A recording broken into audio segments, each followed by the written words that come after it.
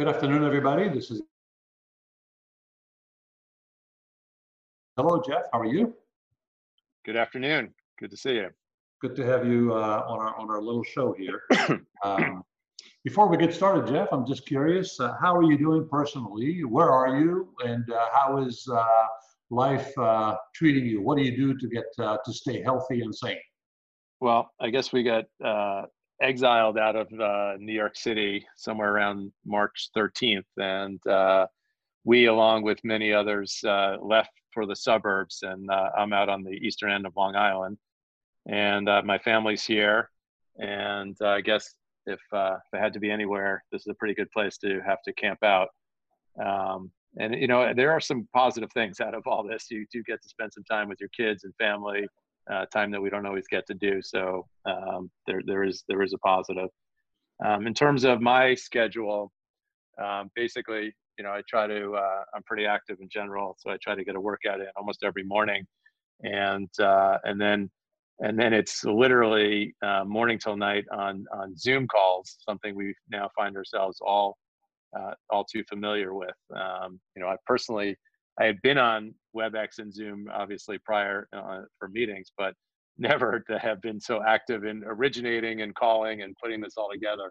So I guess we're all getting used to technology a little bit, but personally, I'd prefer to meet in person and shake hands and say hello to everyone and get a hug in now and then. But I guess we're all getting used to the new reality. Do you subscribe to the philosophy that this temporary situation will accelerate a trend, but that the trend is towards less travel and more virtual meetings like this in general?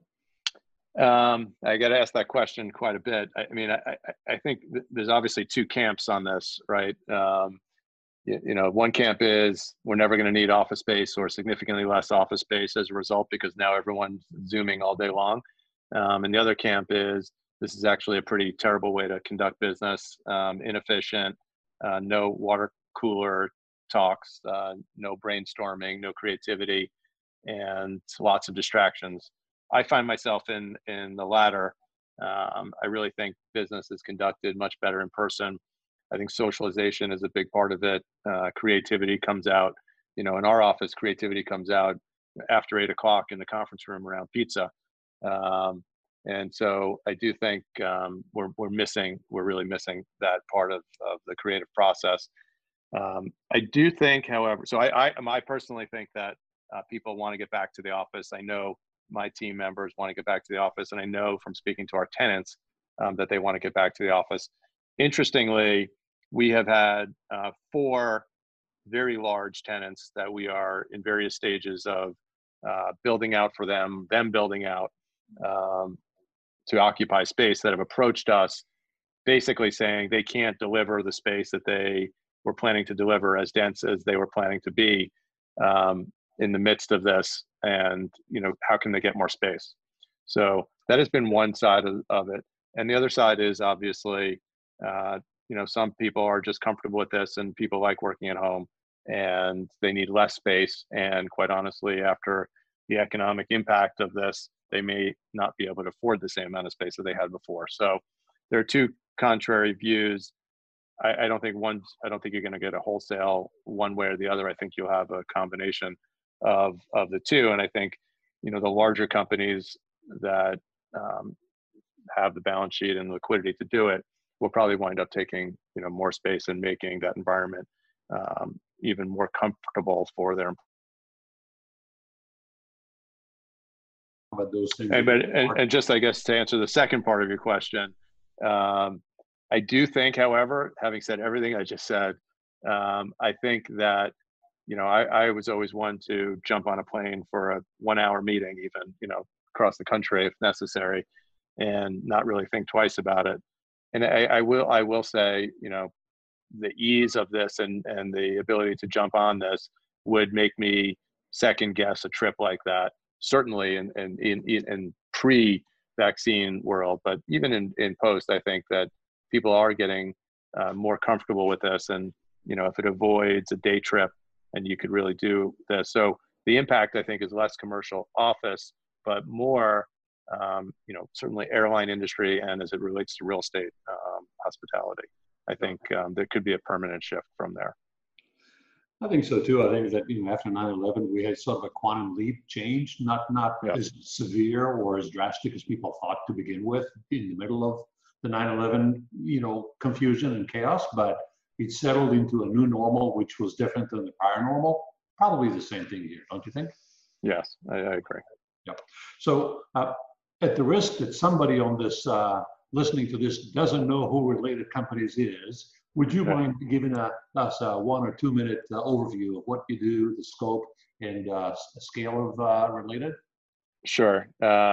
So we have lots of different companies, but at its heart, we're a real estate development company, or a true operator, in the sense that you often refer to operators and investors. So what that means is we do everything that touches the real estate in-house. We have about 4,000 employees across the United States.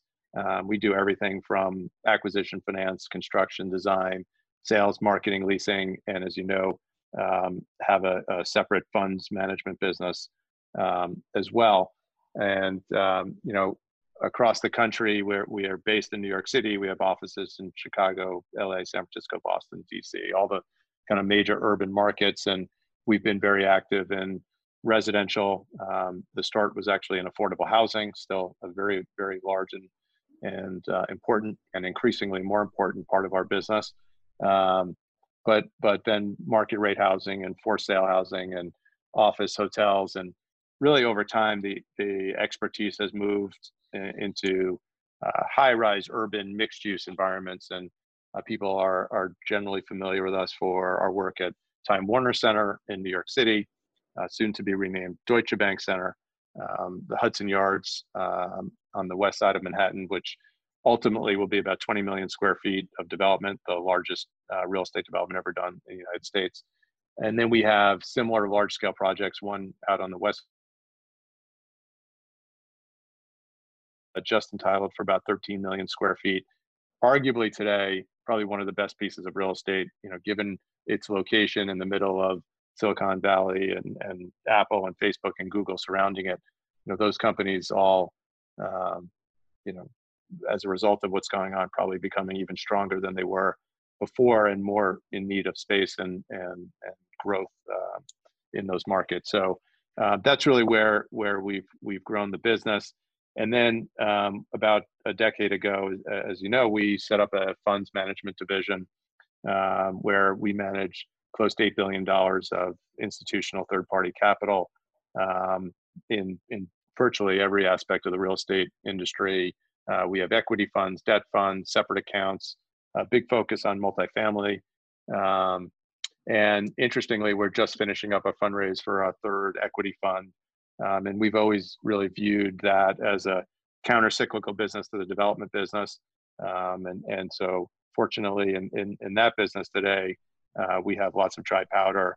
And I think that there's going to be a lot of things to invest in post this crisis. You're also involved with things beyond real estate. Can you describe that? Yeah. So, well, I mean, a couple other, I guess, things in the real estate side. We've also vertically integrated along the way. So we own a mechanical engineering company. It was a public company we took private called KSW. So we do our own work in our buildings and obviously for third parties.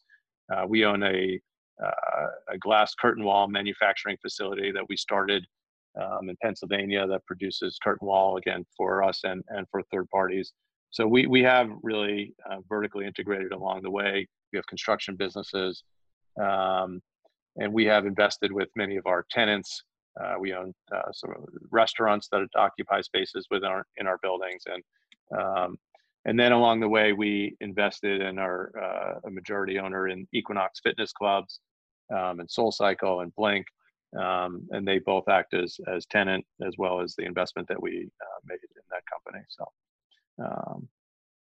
couple different businesses. Yes, a few, but it gives you a terrific view of the world. And I'm curious about how has COVID-19 affected the various aspects of it, which have proven to be more resilient, which have proven to be more susceptible to the shock.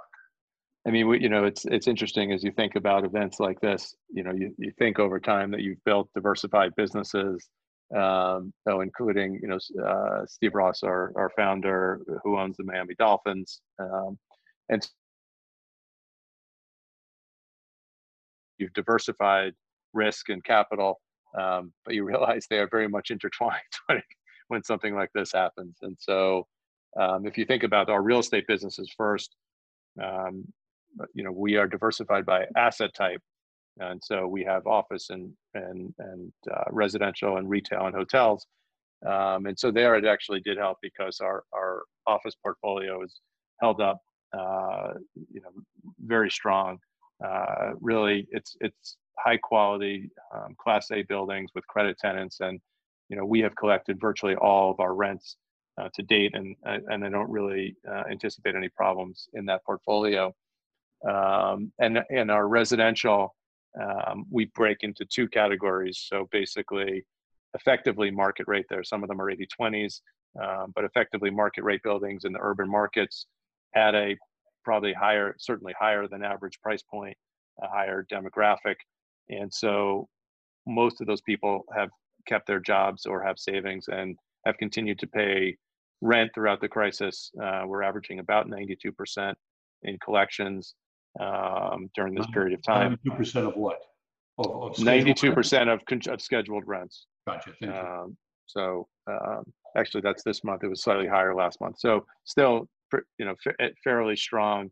And interestingly, the majority of the non-payers are less individuals. They're more corporate housing units. So that was another interesting learning along the way. And then the other portfolio we have is in our affordable housing portfolio, which is obviously much more affected. Fortunately, a good part of that portfolio receives the residents receive government assistance of one type of another, either through city or federal government Section 8 certificates. And so that government assistance has allowed those tenants, residents, even those that have lost their jobs, to be able to continue to pay rent. And in the affordable non-assisted units is where we probably have the largest gap in collections, and understandably so. And it's actually, that's where we have really stepped in and tried to help our tenants and kind of work through payment plans or whatever it is that they need, because this is obviously nobody's fault, and we got to kind of do the right thing everywhere. But I would say overall, commercial, residential, strong. Then obviously you move to retail, which has been significantly impacted. We have retail, again, almost in two categories: large scale in New York City, Hudson Yards retail, almost 1 million square feet, anchored by now bankrupt Neiman Marcus, and Time.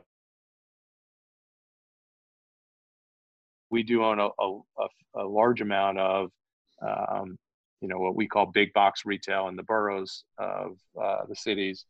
And interestingly, the big box centers have held up really well because they are staple goods. A large majority of those stores are open, whether they're grocers, Home Depot, Costco, Target, all open, considered essential business, and paying rent. So we've had that anchor on the retail side for us. But if you look at kind of the urban in-city retail, which is not dissimilar to mall tenants, they're just not paying, and I'm not sure what the survival rate is for these retailers. I think there will be significant change coming out of this, just as we talked in the hospitality sector. I think you'll see a new world post-COVID for retail, and a new set of retailers, unfortunately. And again, I mean, unfortunately, the hardest hit are the smaller retailers and restaurants, in particular, where you have a lot of sole proprietors and chefs that have gotten into the business, and you can just see their life savings, being lost in this, and it's really a terrible situation. I was on a call this morning, and we're doing what we can, including moving those types of tenants to a percentage rent only, and abatements and so on. And the problem is, even at effectively no rent or percentage rent, if the reopening includes things like 30% occupancy or even 50% occupancy, it was a low margin business to begin with. And so the survival rate there, I'm not sure is going to be too great. It's going to be years before that segment finds its footings. Yeah, I think that's right. I think you're right. What about lenders and investors? All this obviously is creating a lot of concern, if not distress, on their part. And what are you hearing from them? What are they telling you? How are your relationships with them? And I'm not talking about new investors, but rather the folks that have trusted you with their money over the years, which is a considerable number of players and considerable amount of money. Right. So I'll start with the banks first. One of the things we did, the very first thing, and I could go through all the things we did, but in the top of the list were communicating with all of our lenders and investors and reaching out to all of our banks, directly. And even if we're just checking in and telling them we're still here, we did that. I would say this feels, I've been through 4 of these now, right? As of you. Everyone was mad, right? We all wanted to kill each other last time, right? Everyone was yelling, everyone was screaming. And I just don't think, I think there's a very different approach this time. I think everyone realizes nobody caused this. The banks are in much stronger positions than they were back then. The developers are much stronger and less levered than last time. So there has been a willingness to date, and I'm not sure that holds, but to date, there's been a willingness to cooperate. And almost all the banks universally across the board, to the extent that there are real shortfalls in cash flow, particularly around hotels and retail, have immediately just sent back forbearance agreements to the extent necessary, for whatever the period, 60 or 90 days, and tacked on to the back, which has been helpful for things that are closed, like retail centers and hotels. Fannie Mae, as you know, and Freddie both immediately announced forbearance for apartments that needed it. We fortunately haven't, because of all the reasons we just talked about, needed to do any of that. I think the more difficult situation has been a lot of the CMBS loans, and because there's the process of communicating, there's nobody to communicate to. As I said, with the very first thing, we picked up the phone and talked to our lenders. Well, there's no phone, there's no one to talk to in CMBS world. And so all you do is you send a letter, you get transferred to a special servicer, in a just nondescript office building in Dallas, and XYZ person answers the phone with your case number, 5721. And so we have had no success at all doing anything with any CMBS loans. And so, fortunately, that's a small part of kind of our world, but I can tell you from speaking to others in the industry, that's going to be a big problem, because many hotels, many retail centers are financed with CMBS. And, to the extent that there's not cooperation because of the inefficiencies of that system, it's going to break down. And I think, we're going to find as an industry a huge amount of commercial mortgage defaults, around those 2 asset classes, with not a clear path to fix it. So anyway, that's been troubling, and I think that could get worse. With regard to our investors, whether it's in development deals or in our funds, same thing. We have reached out, and I would say the first couple weeks, the response from investors was, they're overwhelmed. They're doing kind of their own inventory, trying to figure out where the fires are.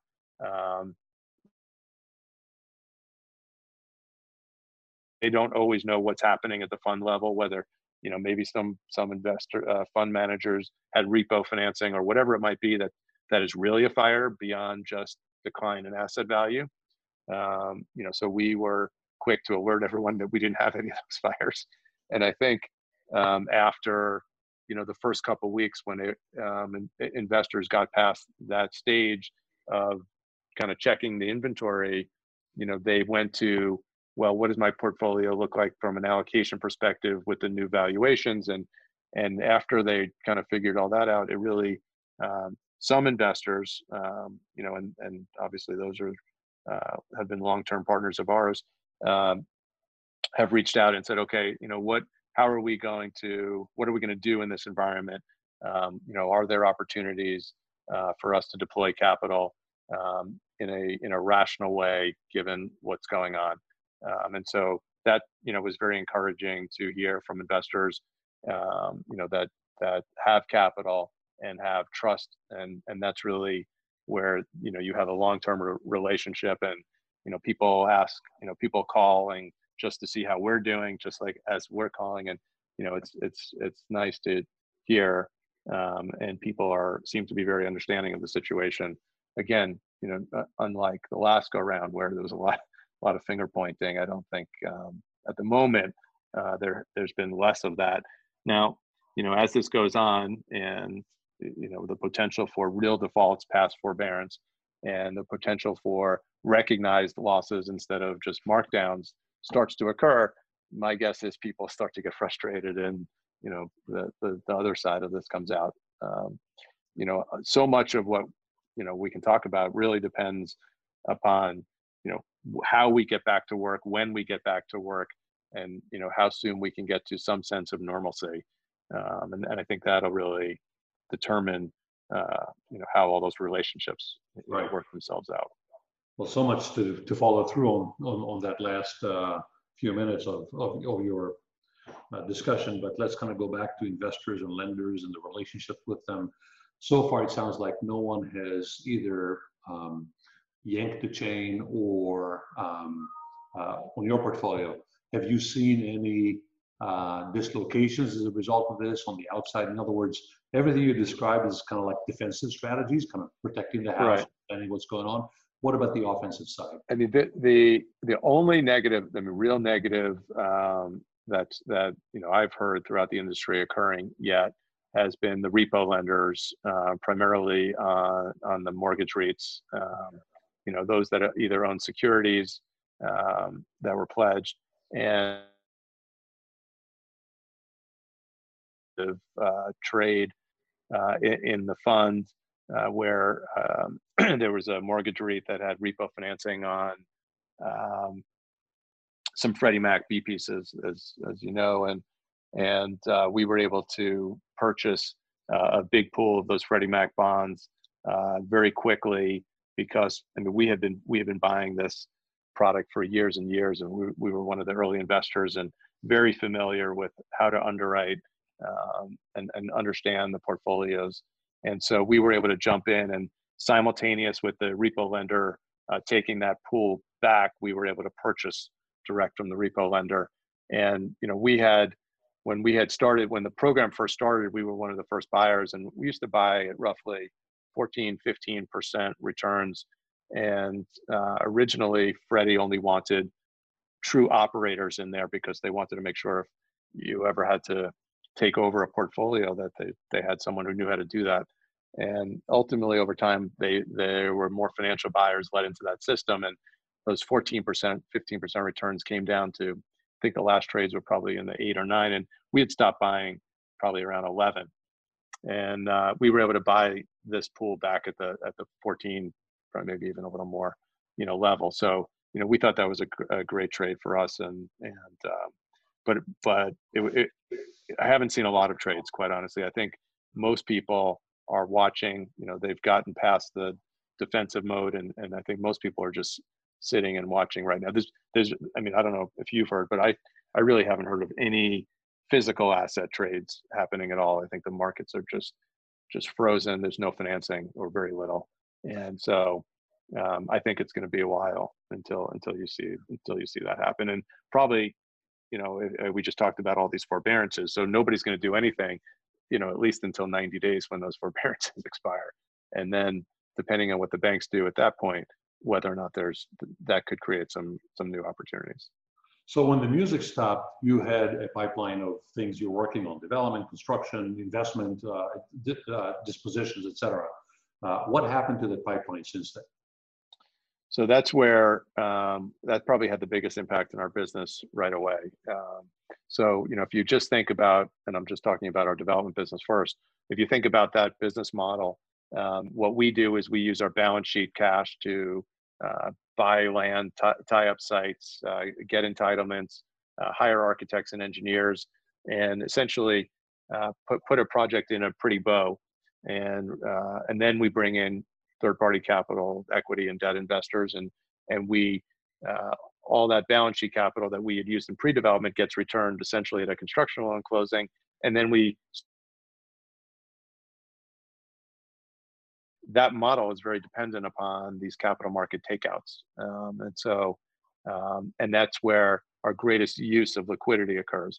And so when you have a situation like we're in now, where the use of liquidity continues and the capital market takeout goes away, you've got a real problem. And so, we immediately cut back all discretionary spending on the pre-development side and conserving capital from a liquidity perspective. And we will continue that until, we are comfortable that once again, there are capital market takeouts. So that has been, very disruptive in terms of the growth part of our business. And, again, hopefully this doesn't go for extended periods of time and we can get back to some level of normalcy. And I will say, as part of that as well, is us taking those things that haven't started and reanalyzing each one of those business plans, because some of them may involve, multiple hotels or whatever it might be that just might not be appropriate given the new landscape. And so, combination of say conserving liquidity and reevaluating business plans. On existing deals, things that are under construction, for the most part, anything we have under construction is fully capitalized and has a business plan that's moving forward, and it continues to move forward. In most cases, in some cities we're able to continue to build. In other cities, we've been shut down for periods of time. I think construction will be one of the very first things to return, and so we're hopeful to get whatever is stopped back on track quickly. And I don't really expect any problems for those things that are underway. In terms of asset sales, I mean, just it's all timing. No one knew where this was going to happen, right? So we had two big trades that were about to happen: one apartment building, one hotel. It looks like one of them is going to go forward and one's not. So it's just all timing. At full price? The apartment deal is going to go through effectively at full price, and the hotel is on hold for now. Yeah, we've seen a few deals that were in the pipeline that did not get canceled, and there's still conversations going on about retrading, but there's a retrading going on, and we'll see whether the sellers and the buyers can agree. But it seems like the bid ask is somewhere between 5 and 15% below the contract price, and the question is, can they close that gap and meet in the middle at 10% or something like that, or not? Right. So it just depends also where people were in the process, whether deposits were down. I mean, we had last week that was under contract with a very large deposit to a pension fund purchaser, and they called asking for some time because their financing was pulled, and so we gave them more time, and then they closed it at the full price. It was a month later, but so we were able to get that done.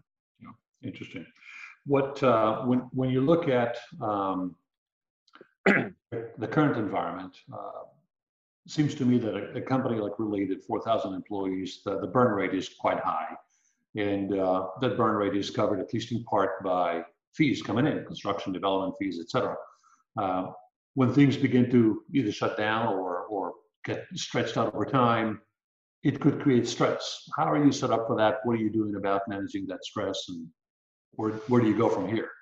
So we once this happened, we kind of did bits and pieces of what we've talked about already. One, really to make sure our employees were safe and we knew where they were and that their families were okay, and if anyone needed assistance, that we were there for them. And that was important. We spent a lot of time doing that. and then going back and kind of doing our own inventory like we talked, and so going through every single project and the pre-development spending and in each one of our divisions and making sure that there was proper liquidity there. We did that. And we have also made a commitment to our employees that, you know, we're going to keep everyone employed throughout this period of time. You know, we don't think this is a time when you leave kind of dedicated employees hanging. And so we have done that, and there's no question, you know, we are incurring costs and using liquidity to do that. But I think it's the right thing to do long term for the business. You know, at the end of the day, when we get through this and we reevaluate the business, my guess is we will have areas of the company that are growing. You know, as we talked about the funds that are now, you know, again, just fortuitous timing, that have lots of liquidity in their funds and probably lots of growth opportunities. So we'll probably move more people into that area. And people that are on our existing developments are going to continue doing what they're doing. And we might have some canceled or delayed new construction starts. And ultimately, we're going to have to right size. We're going to have to right size the business. And so, you know, it's not clear yet what that's going to look like, but that might be something that happens down the road.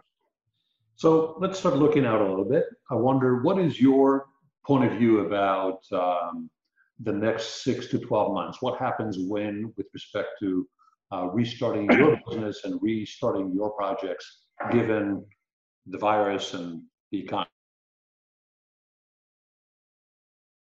I think that the dividing line is not necessarily an arbitrary 6 to 12 months.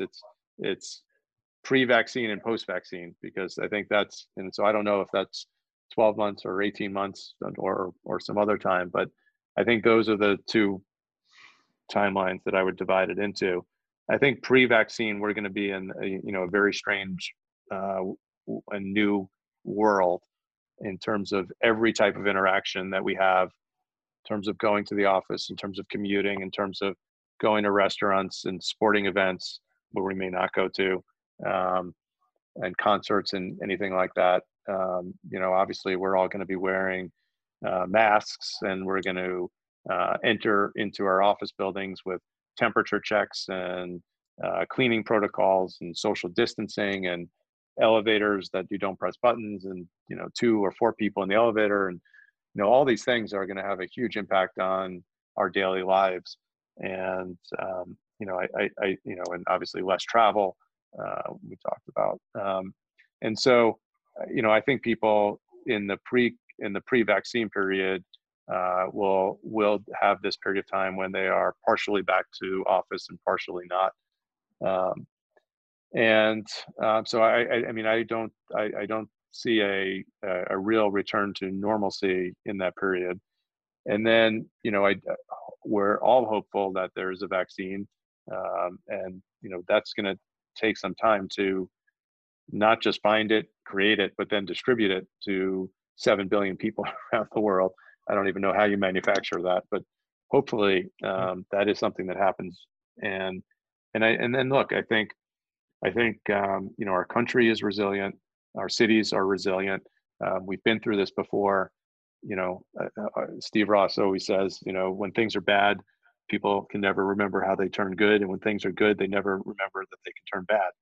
And I think that really holds true. And I often think back to that in times like this. And I do think, you know, I train my brain to think that we are going to get past this. And I do think afterwards, people are going to really want to go out, are going to miss the social, you know, have missed the social interaction, or are going to want to go to sporting events, are going to want to go to the restaurants. You know, the negative is, you know, depending on how long this time frame is, you know, what was the economic damage that occurred during the, whatever it is, 18 to 24 months. And, you know, does the consumer have the same purchasing power after vaccine, even though he or she may want to do those things? Are they able to do? And same with businesses. You know, what's the business's balance sheet look like post-vaccine after burning through lots and lots of liquidity? I mean, I don't know. Anyone talks about these V's or whatever it is. I don't think so. I think it's gonna take a while. So what does it mean to your business? I think it's just it's everything we talked about. It's deferral of a couple of new businesses on the new opportunities on the development side. But I think that there will be lots of opportunities for um, well capitalized, well resourced entities like ourselves to come in and either provide rescue capital or have the opportunity to buy assets at significant discounts. But I think it's too early to because nobody really knows what's going to happen yet, and we don't really know, when the cure is going to be there. We don't know what the government's going to do, and so there's some of it.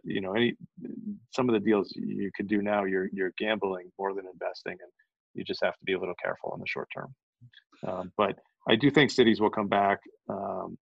People. I remember after 9/11, everyone was, oh, no one's ever going to live in a city again, and no one's going to live in New York City, and no one's going to want to be in a high rise, and all that stuff. And I think people have short memories. People. I think there is a return to normalcy as soon as it can be. It sounds like you believe that things will revert back to the trend line, if you will, but this particular reverting back, given that it's so connected or at least dependent upon the vaccine, may take a long while to get there. So, I mean, I think if you looked at, for underwriting purposes, if you looked at 19, right, 2019, maybe we are there again in 22, 23, right? Yeah. So wherever you were headed in 19, you start that over in 22. So going back to our conversation about delayed projects and, and company overhead carrying through, that's a long carry. There are probably not that many organizations, development companies, operating companies that can survive at 50 or 60 or 40% of their 2019 volume without some radical changes. And even then, they may not be able to rationalize enough and need infusion. So I think you said you expect to see some opportunities in helping those companies kind of work through those issues and perhaps take over or buy a piece of them or somehow become a part of their rescue. Right. I mean, if you think about it, there's always the famous line, never waste a good crisis. If you think back to 08, 09, we were able to tie up the land for Hudson Yards in the midst of that downturn. And, I just think that it's going to spur other unique opportunities to allow zonings that they may not have previously allowed in order to encourage economic development. And I think that land will trade because it has to, because people have to. And so that could lead to other opportunities. And, hopefully, our governments are back in a growth mindset, and whether it's RFPs like Hudson Yards, and things are done because everybody's on board with creating jobs and economic development opportunities. And if you kind of work your way into that cycle, that could really provide some unique real estate opportunities for us. Yeah, I can imagine. In the last couple of downturns, the early opportunities were presenting themselves when there was not a whole lot of liquidity in the market, particularly not in the credit side of the business. So basically, early movers were those who had equity to move quickly into the market, take advantage of this dislocation, and capitalize upon that, including yourselves. Do you expect the same thing this time, or do you think that the credit markets are going to be much more available to finance these kinds of acquisitions? I mean, the credit markets have bounced back depending on what type of borrower you are and what type of company, and a lot of that had to do with Federal Reserve and the lending facilities, because it really would have seized up had they not come out with the programs that they did. So you don't have the real crisis. We almost had it with the mortgage rates, and we did have it in a couple situations, but had the Fed not stepped in, every mortgage rate would have been out of business. Right. So that very quick, surgical strike at the mortgage rates immediately went away once the Feds opened up. So I think that didn't happen. I think that's good for the industry overall. And I don't think that there's the immediate opportunity. I I think people are sitting on the sidelines a little bit, just trying to figure out exactly how this is going to play itself out. I mean, it is unbelievable, the differing views that you get, watching. We all watch more CNN and CNBC combined in the last, month in our entire lives. And, you can watch in the morning and get one opinion, in the afternoon, get the exact opposite. So I think, I tried to take the best bits and pieces from each, and ultimately you have to make your own call. But I'm buying into your outlook, which is that over the next 2, 3, 4 months, or maybe 2, 3 quarters, it may last that long, especially with the CMBS, just how long it takes for things to become technically really defaulted. We will begin to see some cracks. And the longer it takes to come up with a vaccine, the heavier the burden of carry is on the companies and the players. And like every single hole. So eventually we'll see some opportunities begin to break out, and eventually it's going to get bigger and bigger and bigger, depending on how long it takes to get to the vaccine. So I'm working off of your base scenario. So in that case, as that happens, do you expect that by the time those opportunities arrive, it'll be an equity-only play? And do you think it's going to be a very busy world? It's going to be lots of bidders? Because today, the headline is there's a ton of equity ready to get deployed, just waiting for the opportunity. By the time we get there, will that... Gadi, I lost you there.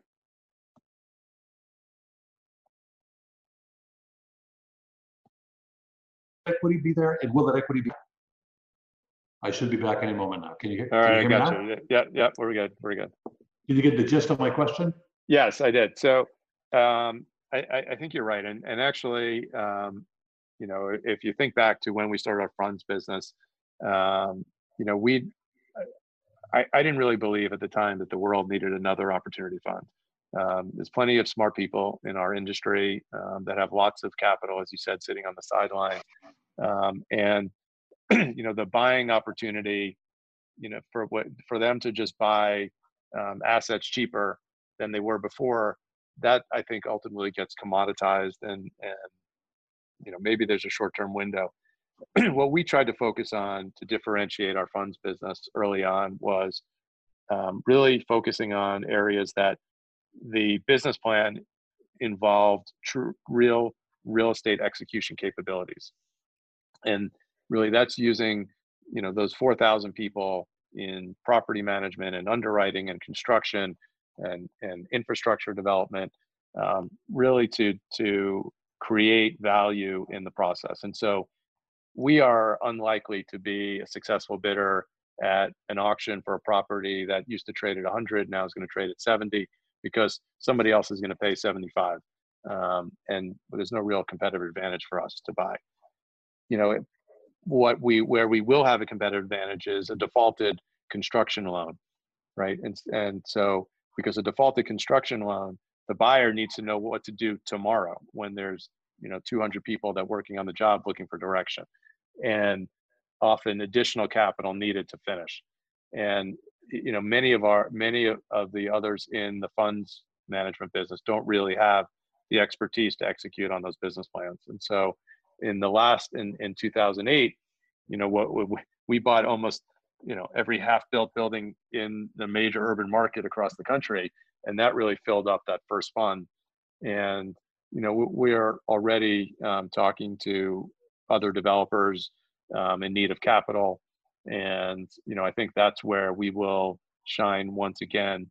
And that's where, as you said, where all of our people are going to be doing, when they're not building new buildings as much, they'll be working on other unique opportunities. But again, kind of our best resource, our greatest resource of the company are our people and the real estate talent that we have, much more so than the capital that we have. And so if there's deals that require that execution capability, we will stand out.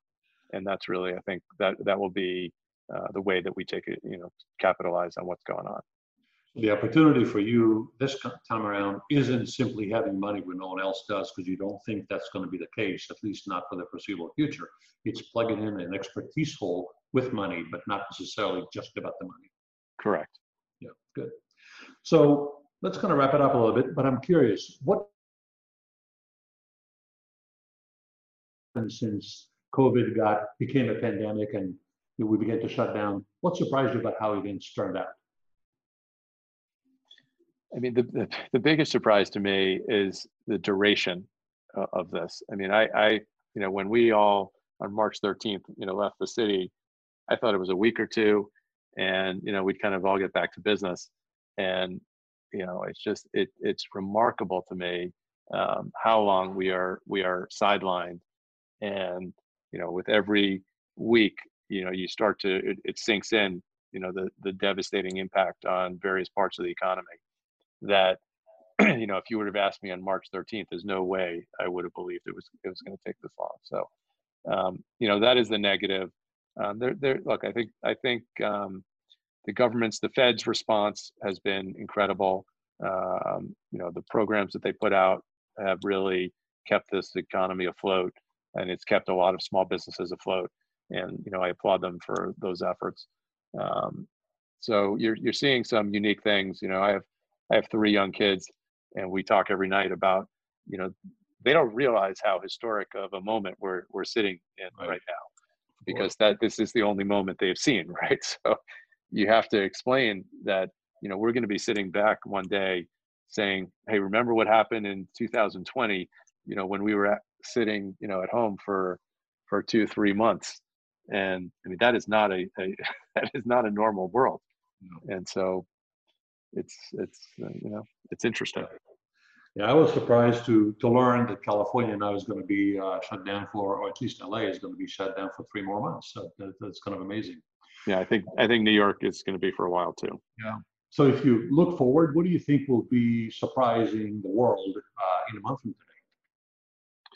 I mean, the one surprise, which gives me a lot of optimism and hope is, you do look at the economies abroad that are, a month or so ahead of us, and I'm very surprised by the bounce back in consumer spending, manufacturing capability, and people really back to work.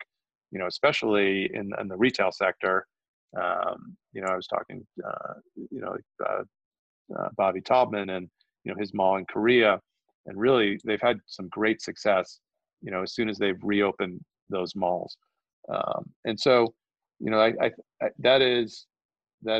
that gives me a lot of hope that it won't take as long to recover out of this. And I just hope in this society, we can manage through the protocols and the new societal norms enough that people adapt and follow the rules, because I think